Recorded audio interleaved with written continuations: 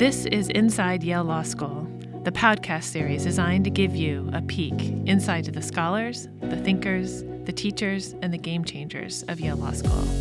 I'm Heather Gerken, the dean, here to open a little window into the world of this remarkable place.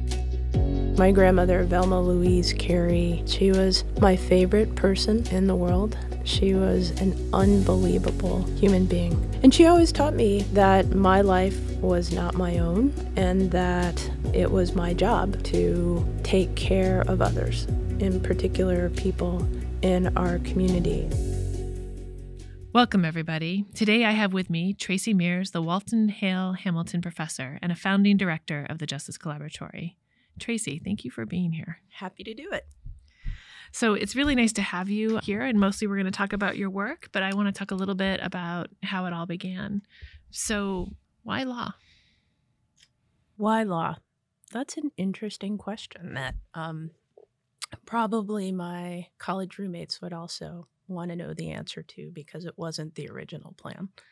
I was an engineer, undergrad, and I decided to be an engineer after thinking that being a doctor probably wasn't the best path for someone like me. I was a 16-year-old misanthrope. You're still a misanthrope. Yeah, but, having children mellows you out a bit, I think. Anyway, I think it was probably me trying to seek a path to doing good in the world, honestly.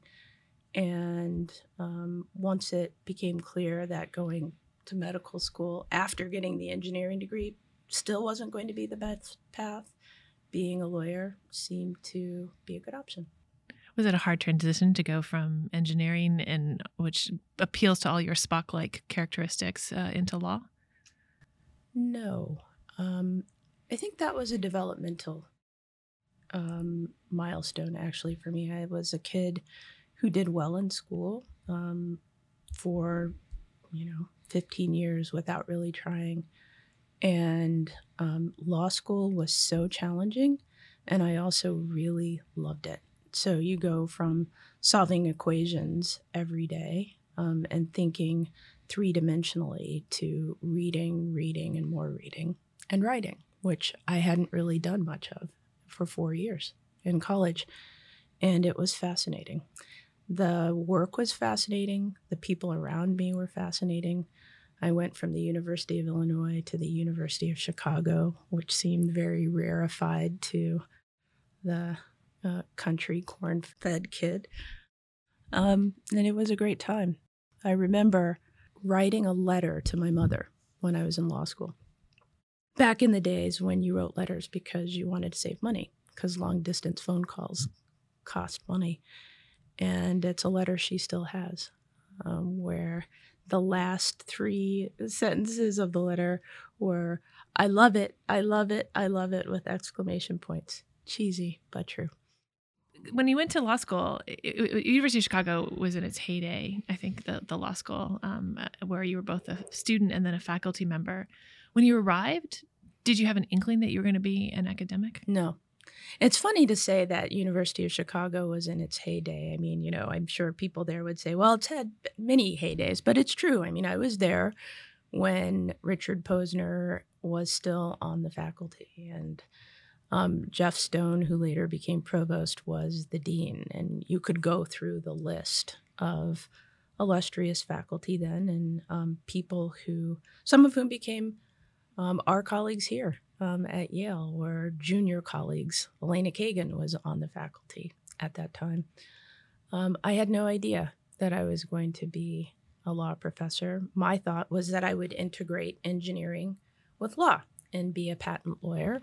That seemed like something fun. And one of my professors, actually it was Jeff Stone, asked me if I thought seriously about being an academic my second year in law school. And he planted the seed, and here we are. You became a member of that faculty right after you graduated from law school. What was it like to teach people who were essentially your peers? Petrifying. Confusing. the hardest thing I've ever done in my life. I think being, I was the only person of color on the faculty at that time and one of few women on the faculty. I was also 25 years old. And, 25 years later, I'm still a woman and I am still a person of color. I am no longer 25 years old. And I think that's the hardest thing. That was the hardest thing about teaching at the University of Chicago at that time. So you are one of the leading theorists of criminal justice work in the country. Was that in your heart when you were in law school? When I was in law school, I would say no. I was just hungry, intellectually hungry in law school. I basically took the courses that interested me. And it's still a piece of wisdom I try to pass on to students today. I don't know how many of them are able to follow it, given the seeming pressure that students put on themselves for planning their careers at however old they are. In law school now, I'm unsure.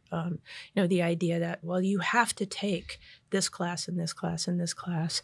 I gave up taking tax, which is one of the classes that people think you ought to take, in order to take intellectual origins of the Constitution with Stephen Holmes, because I knew I would never have an opportunity to take a class like that again. And, I figured I could learn tax if I needed it, whatever that means.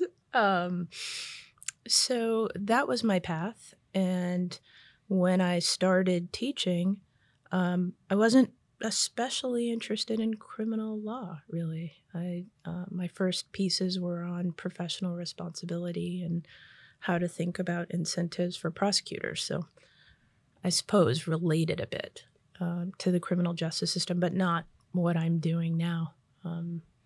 That was, again, something I fell into out of conversations with another mentor, William Julius Wilson, who was teaching at Chicago at the time. I took election law on a whim and took it instead of evidence over the objection of everyone who thought I should learn evidence for the bar. So Did you ever take evidence? Nope. Well, you learned it for the bar. Enough. Right.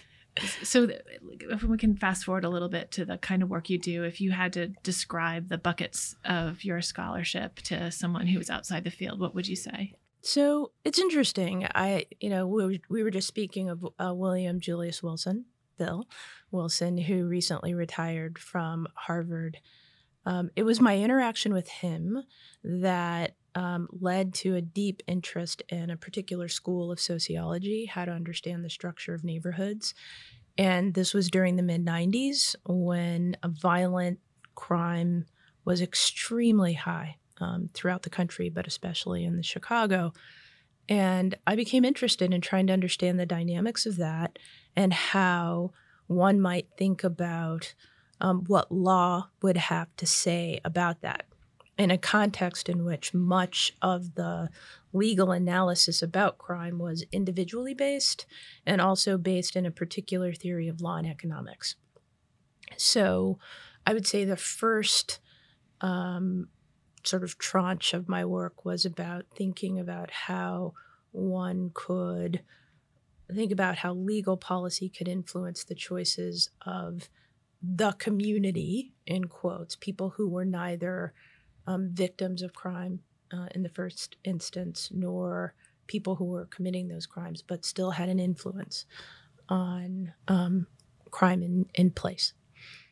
And then the second sort of, the evolution of that was to look at what social psychology had to say. So if the first area of research was about what do community dynamics look like, the second iteration was to take the individuals within those contexts and think about how they understood the influence of law and legal authorities in their lives.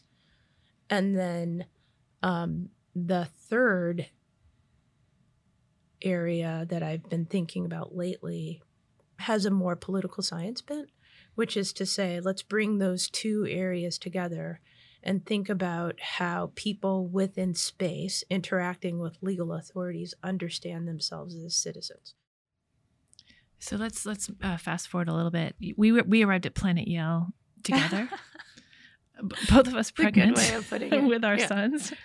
And I'm wondering what you thought when you arrived here. I felt like coming from Harvard, it was a really different place. I think it has more continuities with Chicago than it does with Harvard. So I'm curious how you found it. I think for me, after being at Chicago, it's hard to be at a place that doesn't offer the basics of what I think Chicago stands for, which is a deep commitment to the life of the mind, a commitment to understanding what one's colleagues are working on, a commitment to trying to work on those two ideas, those two projects together as a faculty. And I saw all of those things here. So it felt pretty comfortable for me. It was, the water was the right temperature. It was just a much bigger pool, which is a funny metaphor because I'm not a particularly strong swimmer. So why I would care about a big pool, I don't know. But a little less communal than Chicago. That was odd for me. A lot of the conversations were one-on-one, and I'm a person who likes to make lots of connections, horizontal connections rather than the vertical connections that I have with people. But it was fascinating. So that's the first thing. Notice I'm focusing on the faculty. The thing that's the most notable about this place is the students. Amen. They are a different collection of humans. Now, I'm trying to be careful when I say that because I am sure that our students aren't fundamentally different from Chicago students or Harvard students. So I'm not trying to make that argument as much as I'm trying to say that they are extraordinary people and, like many other people, are extraordinary. But this place allows people to be extraordinary, and that sort of alchemy is special. Yeah, I felt exactly the same way, that the students were engaged in the life of the mind and in the projects in front of the faculty in a fashion that I just never imagined. I lost control of my seminar the first 2 weeks, which I never did because I was worried about them talking, and also I discovered they were talking too much. Yeah, right. So maybe you talk a little bit about the fact that even as you embody these scholarly values, you are also in the world a lot. And the stereotype, of course, is that there's a giant divide between practice and theory, but you've done work for the Obama administration in this area. You founded the Justice Collaboratory. I wonder if you could just talk a little bit about where your ideas have led you into the world and what you've been doing there. Yeah. Right. So I've done work at the national level. I do work with municipalities. I do work for and with state governments, all about the general project of criminal justice reform, although in the last 5 or 6 years, the primary focus has been on thinking about policing.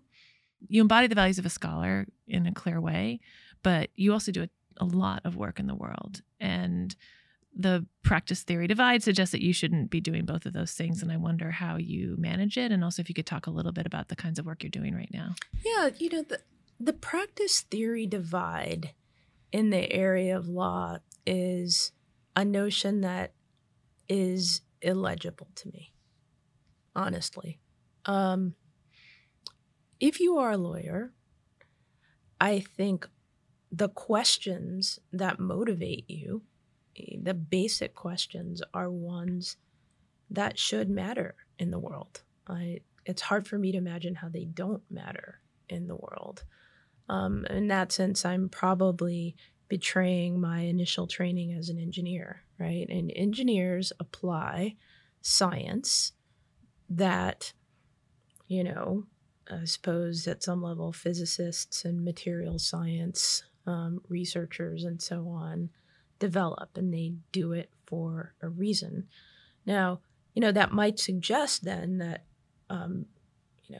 that what a practitioner is doing is merely just applying what someone else has developed. But there needs to be some sort of basic science behind those questions, like understanding what citizenship means. Certainly political scientists can answer that question, and maybe certain kinds of philosophers, but lawyers have a deep, abiding interest in that question, right?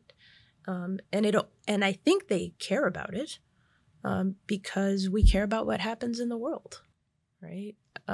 So I would say where my work has taken me, if you think about the work I've done on violence reduction and understanding how people relate to one of the key legal authorities in their lives, the police, and then understanding how that relates to how people understand themselves as citizens. If you think about those three things and you think about the work I did on the President's Taskforce on 21st Century Policing, it all makes sense. And the 59 recommendations that we came up with for President Obama to think about how to improve trust in legal authorities like police officers while maintaining, while keeping people safe in their communities. It's an intensely practical question, but it's also an importantly theoretical and aspirational one that's consistent with the work I've been doing for the last 20 years and other people who have been working with me.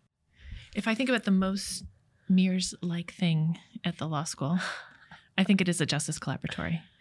I know you have a really punchy shorthand for it, but I wonder if you can talk a little bit about what it does, because I see it as a scholarly institution, an institution with real-world impact, and also a connective device inside the university. And so it embodies everything that you are. I'm just curious how you think about it. Yeah, the Justice Collaboratory has been one of developing it and working with Tom Tyler, who is my co-founder and dearly beloved colleague.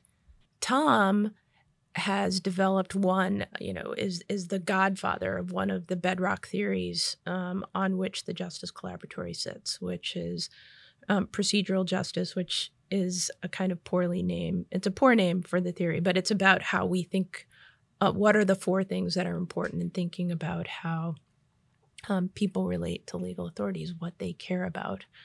And I can talk about it if you want to, but I want to skip ahead. And to say that through our work at the Collaboratory, we've been able to push forward the basic science of that idea, right? So to be constantly at the forefront of just what is it? What are the things that people actually care about in thinking about the fairness of legal authorities, which is a critically important question always, but certainly today. And also developing tools, applications, programs to apply those ideas in the real world by working with, for example, the Mayor's Office of Criminal Justice in New York, or working with the Corrections Office of the state of Connecticut, or working with then Attorney General Kamala Harris in the state of California, or working with President Barack Obama for the United States Department of Justice. Our tagline is serious science, serious impact, and we mean it. What that means is we won't do research that's just a project evaluation, a program evaluation. That work is valuable, and there are other entities out there that can do that. We also don't devote ourselves to technical assistance, just helping different governmental entities doing this work, which is also valuable, and someone needs to do it. We won't do it unless it actually pushes the science forward. And so it's a really interesting position to be in, to do both of those things at one time. It's incredibly rare, and we've been very lucky. And part of the reason why we can do it is because the Justice Collaboratory members include people who are leaders, scientists who are leaders in their field. One of the Justice Collaboratory members is Jennifer Richardson, who's a social psychologist who does work on political psychology and race, a MacArthur Genius Award winner.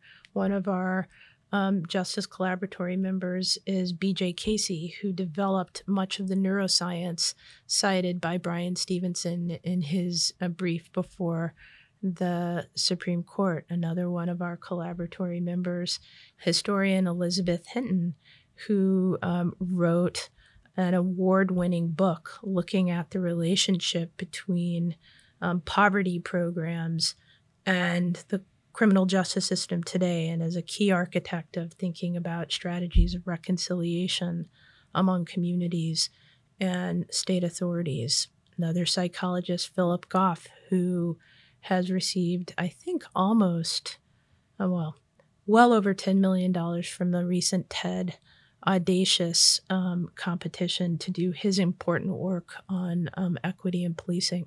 So we have a diversity of disciplinary representation within Yale, but also outside Yale as a scholarly endeavor, as well as being able to do the work on the ground outside Yale. So it's a pretty heady mix. Can you talk a little bit in a more granular way about the work that you do with police chiefs across the country? I mean, every time I talk to you, you're always on the road going to see someone in New York, someone in Chicago, and so on. I'm just curious if you could talk a little bit more about what are you doing day to day with those forces, and what have you learned from that work? Well, I think a lot of that goes back to the work we did on the President's Taskforce. So I should be very clear what I'm talking about right now. I was one of two scholars on the President's Taskforce on 21st Century Policing. There were police chiefs, there were activists. It was an incredibly diverse group of people, and Bryan Stevenson, who's in his own category. So we developed 59 recommendations. The first pillar of those recommendations rested on research that Tom and I have done on procedural justice and legitimacy and improving trust in authorities. So that's the JC connection. After those recommendations were developed, the COPS office then adopted an implementation guide, the kinds of things that agencies and departments should be doing in order to push forward these 59 recommendations. So some of the work that I do has to do with developing training for policing agencies related to those recommendations. There was a very large national initiative for building trust and justice in communities sponsored by the Department of Justice in the last administration. Tom and I, through the Justice Collaboratories, were principal investigators on that, along with the Center for Policing Equity and the National Network for Safe Communities at John Jay. So we mounted a very large and relatively complex strategy of police training, reconciliation activities, and assessment tools for police departments in 6 cities across the country. So some of the work was related to that.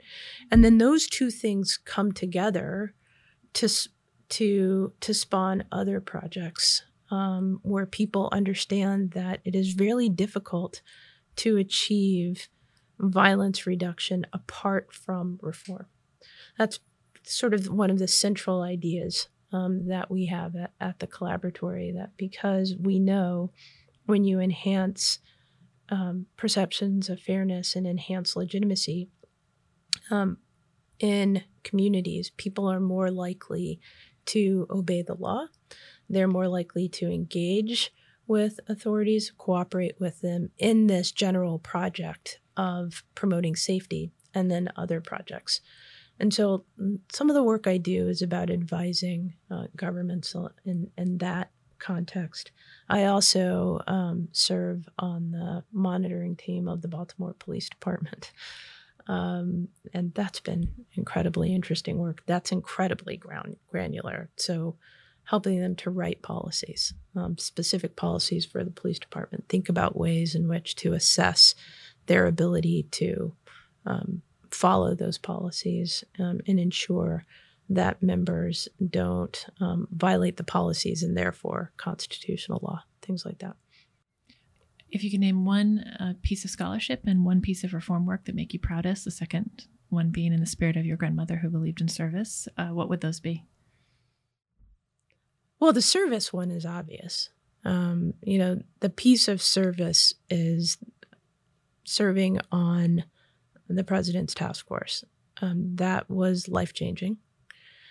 Life-changing in so many different ways. We traveled around the country listening to people talk about the ways in which they had been harmed by police, what their aspirations were for what that particular relationship should look like. We talked to police members who were deeply disappointed in what they had been expected by their superiors to do. We talked to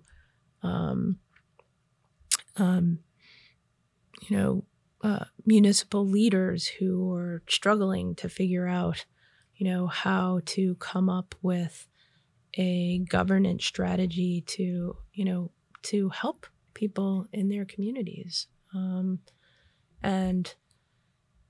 Understanding the potential, again, for different theories, and in particular the theory that I had been studying for the last 10 years, to have a really deep impact on people's lives in terms of their flourishing, was really humbling. Understanding the potential to simply save people's lives was incredibly humbling. And also understanding that saving people's lives by reducing the number of people who would be killed or harmed by police, while important and more humane, was not the ultimate goal, wasn't a citizenship project. That a citizenship project is a fundamentally different, grander thing. And if I learned anything from my grandmother, it would be that I should be aiming for that grander thing. You do this incredible academic and reform work. I will also just say that I see you every day doing the invisible work of citizenship at this university. And now as dean, I know even in a much more broad gauge way about the ways in which you are the glue that sticks parts of this academic community, particularly for the scholars of color at the university, together. And it's a lot of work. It's time that's unrewarded, often unnoticed by most people. And I wonder, how do you think about that work? I have to live. I have to have a life. And, we were talking about my grandmother earlier. We should say a little bit more about what that means. My grandmother, Velma Louise Carey, she passed well over 10 years ago now, right about the time that I moved to Yale. She was my favorite person in the world. She was an unbelievable human being.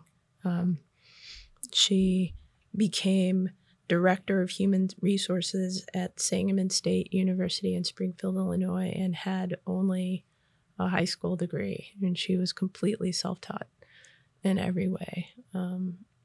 Civil rights activist and a pillar of her community. And that sounds like it would be or could be a burden.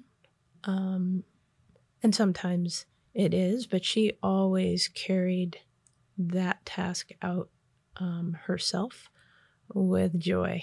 I learned that from her. Making people happy makes it easier for all of us to do the work. Thank you for making things different, Tracey. Thank you for letting me do that, Heather.